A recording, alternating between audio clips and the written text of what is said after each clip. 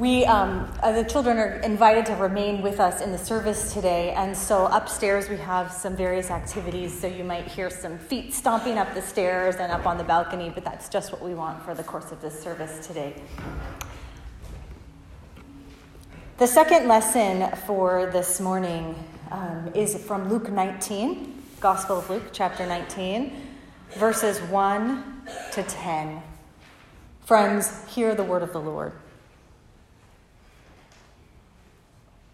He entered Jericho and was passing through it.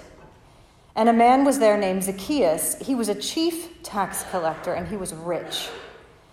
He was trying to see who Jesus was, but on account of the crowd, he could not, because he was short in stature. So he ran ahead and climbed a sycamore tree to see him, because he was going to pass that way. And when Jesus came to the place, he looked up and said to him, "Zacchaeus, hurry and come down, for I must stay at your house today." So he hurried down and was happy to welcome him. All who saw it began to grumble and said, "He has gone to be the guest of one who is a sinner." Zacchaeus stood there and said to the Lord, "Look, half of my possessions, Lord, I will give to the poor. And if I have defrauded anyone of anything, I will pay back 4 times as much." And then Jesus said to him, "Today, salvation has come to this house, because he too is a son of Abraham. For the Son of Man came to seek out and to save the lost." Friends, this is the word of the Lord. Thanks be to God.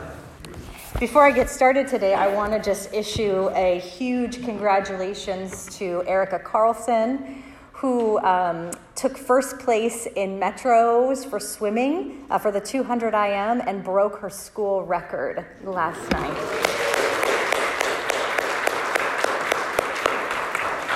Speaking of little things that add up, Erica has been swimming since she's been very young, and this is a huge accomplishment, so congratulations. Who here has seen Hamilton? Few? Who knows the music? A few. Okay, well, hang in there. So your homework assignment is to go home and listen to Hamilton. Just kidding. You can do whatever you want. But my daughter loves Lin-Manuel Miranda. So that's the composer of Hamilton. He's the one that wrote all the songs. He also wrote the songs, by the way, for Moana. So if you're familiar with Moana, then that's a little bit of what his style is. And I really like Hamilton too, by the way, but she loves Lin-Manuel Miranda. This is one of her heroes. And a few months ago, I tried to introduce her to another musical that you might be familiar with. Who here has seen Les Miserables? Okay, there we go. So I tried to introduce her to the world of Les Miserables, thinking that maybe she would begin to share in the love that I had for that musical. And just so you know, who thinks that it worked out? No, it didn't work out. It didn't work out at all. So she told me that it sounds a little too singy. And that additionally, that Lin-Manuel gets the feel right and the other composers don't. So that was good information for me to learn. So that was enough of that soundtrack in the car. So a little more research revealed the fact that indeed music does trigger emotional responses, right? And we're all very familiar with that, and we know that. In fact, music gets our dopamine flowing. It signals for us a way to remember past events. And oftentimes in a sort of a study, one of these like Psychology Today studies, so I apologize, it's not a great study, but we're just going to go with it. In one of the studies that they've done, they noticed that the taste of music is actually scored on how that music makes us feel in the moment. And in addition to that music sort of works on a cumulative effect, so that if we have a positive memory that is associated with a particular song, then when we hear that song again, it will make us feel good. So it sort of works backwards, right? It's not just how that song makes us feel in the moment that we're hearing it. It's how that song has made us feel over and over and over and over again through time. And so music actually begins to cultivate this biographical memory for us. And of course, if I were to reflect on my own experience, I had so many memories of listening to the score of Les Mis when I was in high school and in my young adult years, and so it will permanently live in my head as a classic. I can't undo that. It's part of my history, right? But not so with my daughter. For her, it's Hamilton. Hamilton is the classic that takes up that space. And I mention this example because as we keep talking about the Psalms, we keep talking about music, right? And how music functions within the life of the faith community. And as we've noticed the Psalms over this series, we've noticed that they're not monolithic, right? That they lean into lots of traditions. We can't say the Psalms are about one thing. In fact, some Psalms lean into one tradition, and others will lean into a different tradition and talk about God totally differently.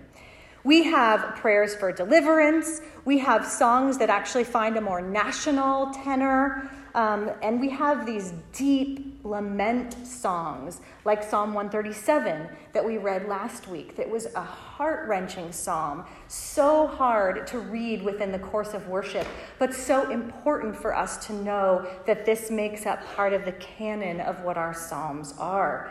And we have 150 psalms, 150 ways for the community to get at this complexity of the human heart and the way that it relates to God.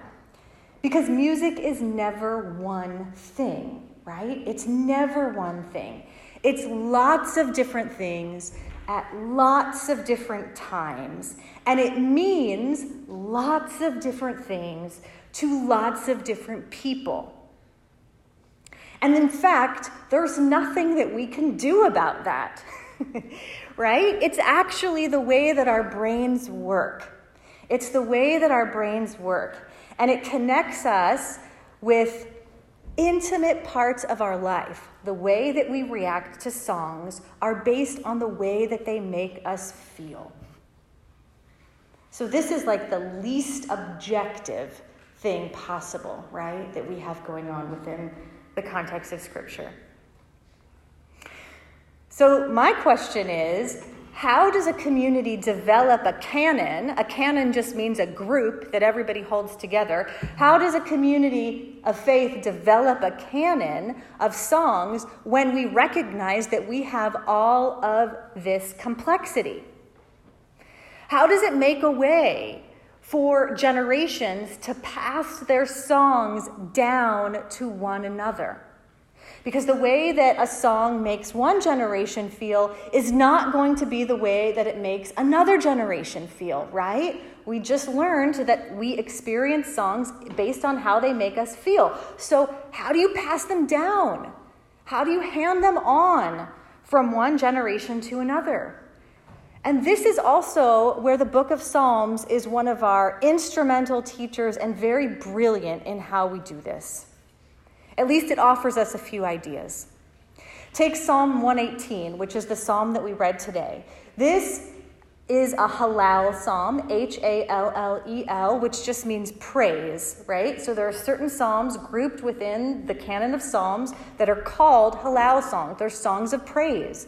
And those songs were used around the Passover table, right? So children would be hearing this song in community from the time that they were babes in arms, and the song would be passed on all along the life spectrum, right? The practice of singing the psalm together would create, hypothetically, all things being sort of held equal, would create everything that we talked about when it comes to that emotional response of music. By singing it together in festival times, In times when the whole community has gathered and has come around for a particular feast, the community not only passes on its songs, but it begins to pass on its history, right? And the children begin to remember, I remember when I sang this song with such and such. And then as they grow older, they remember a different time in which they sang that song. But all of those emotional responses become cumulative, and then the song continues to be passed on. And if you reflect just briefly on Psalm 118, you can see the influence that this kind of work would have within the community. That within the community, it begins to cultivate all together this sort of corporate posture of praise. Posture of praise. And it also, if you reflect on the words, begins to cultivate a posture of gratitude, right? A culture of gratitude. And if you go further into Psalm 118, what you'll see is that it cultivates a posture that we cannot assume that we know all that there is to know, right? There's more that will be told in this story. The world is bigger and mightier than we are. But the song also helps us to understand that even in spite of all of this complexity, that we are undergirded in love. And these songs become these very little things that are all put together, and once they are put together, they become a very big thing. They are the little things that add up over time. Sing Psalm 118 one time, and it becomes merely a blip on the radar screen, just a note of interest, but it doesn't actually do anything within the landscape of the memory. Sing it many times together within a festival space, and then the psalm becomes a way of life, right? So there's a wisdom even in the way that our canon of psalms is put together. So I just want to pause here for a second and kind of take note of all of these things, right? Because it seems like everything is going very well. We sing the music, we do it in festival spaces, we cultivate the community, and theoretically, in the way that our brains work, that should hand off this faith that we've cultivated to the future, right? Check. And done. Until it doesn't work anymore, right? Until the songs stop speaking. In a world where Les Miserables takes up all of the room, how can we ever make space for something like Hamilton? And that is exactly what is happening in Luke 19. In Luke 19, we have the story of Zacchaeus. Zacchaeus grew up with all of the songs. Zacchaeus grew up with everything. Zacchaeus was not somebody who inherited a Greek perspective or a Greek heritage. Zacchaeus was a Jew. He grew up with all of the songs. He listened. He was a part of the festivals. And then he became a tax collector anyway. He became a tax collector anyway. Maybe it was what he always wanted to do. But that's not exactly what the songs pointed to, right?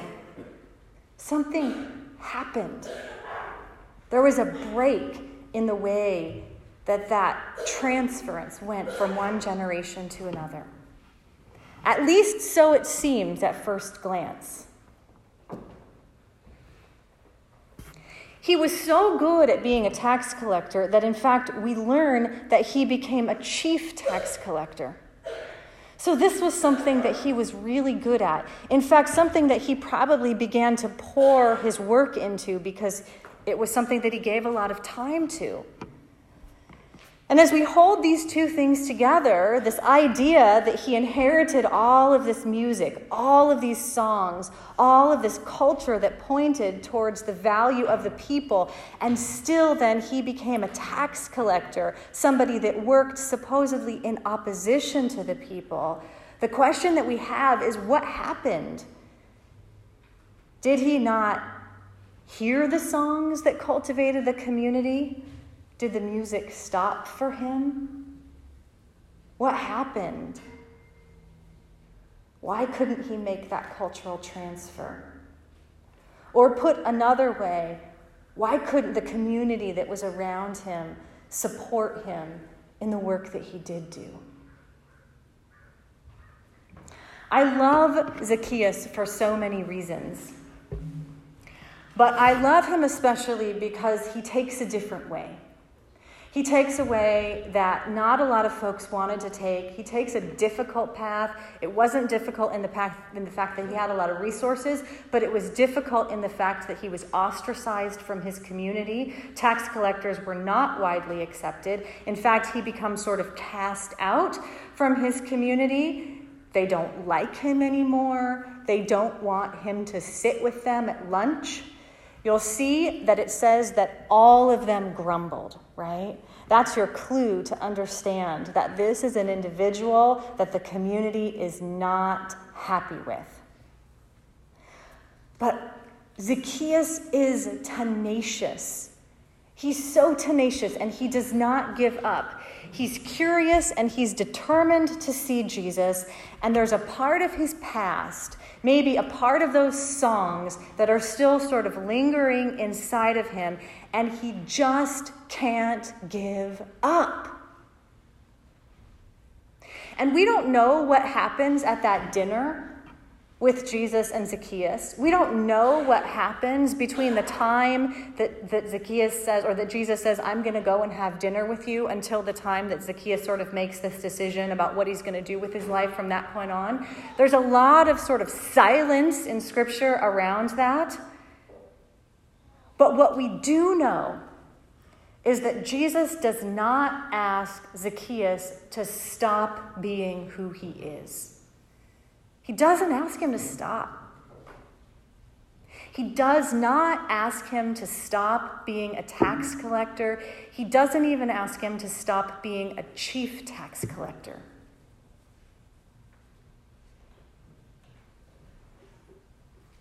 In fact, from the meeting with Jesus, what we see is that from that point on, Zacchaeus is able to actually take his tradition, the songs that were maybe buried inside, those Hallel psalms that he sang growing up as a kid, that he was able to take that tradition and actually put it in conversation with his current life and try to figure out, now, how do we do this? What does this mean?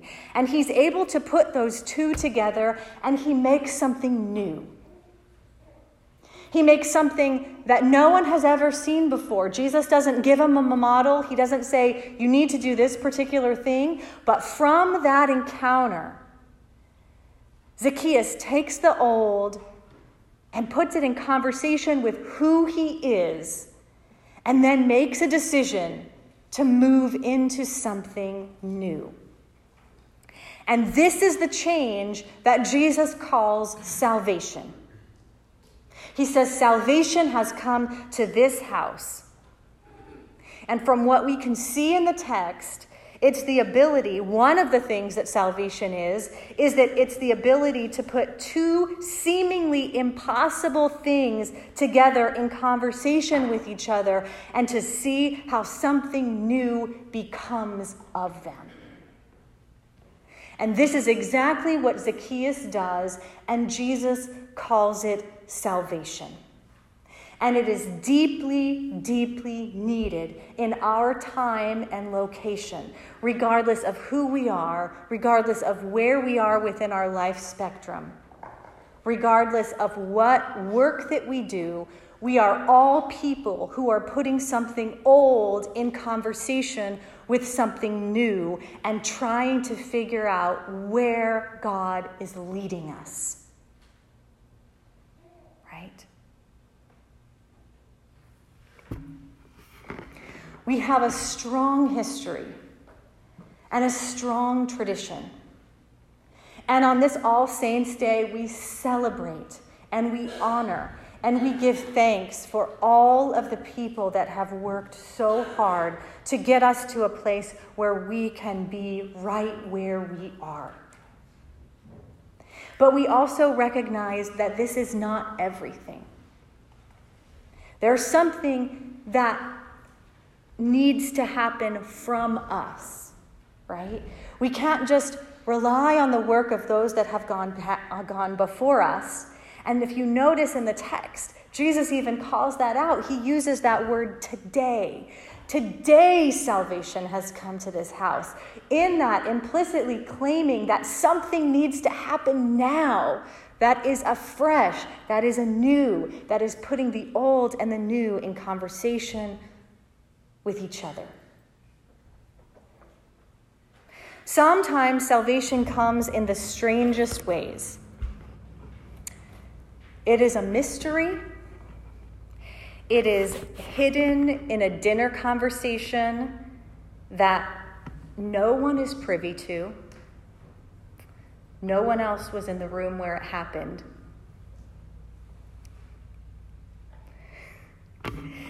A few people got that reference. But it's true, nobody else was in the room where it happened. But there is a promise in that space. There is a promise with the presence of Jesus that there is one who can take the old and the new and make it alive again. Today, today, today. A faithful tax collector, perhaps unthinkable in that particular time and space. But yes, Jesus says, a faithful tax collector who sang the Hallel songs. Yes, Jesus says, this too is a child of Abraham. Friends, let us pray. Gracious and loving God, we thank you so much for these two texts. We thank you for how they can be put in conversation with one another. We thank you that there is something new going on and that you call us to the space of today. That we celebrate and honor the past, but we also make a move into the future. We also, in this time and space, give thanks for this morning's offering, for the gifts that have been given here in this space, but also for those who have been given, for the gifts that have been given not by the offering of the plate, but for the many ways that we are able to give of our tithes and resources within the context of this work. In your name, amen. When the ushers are ready, they are welcome to come forward.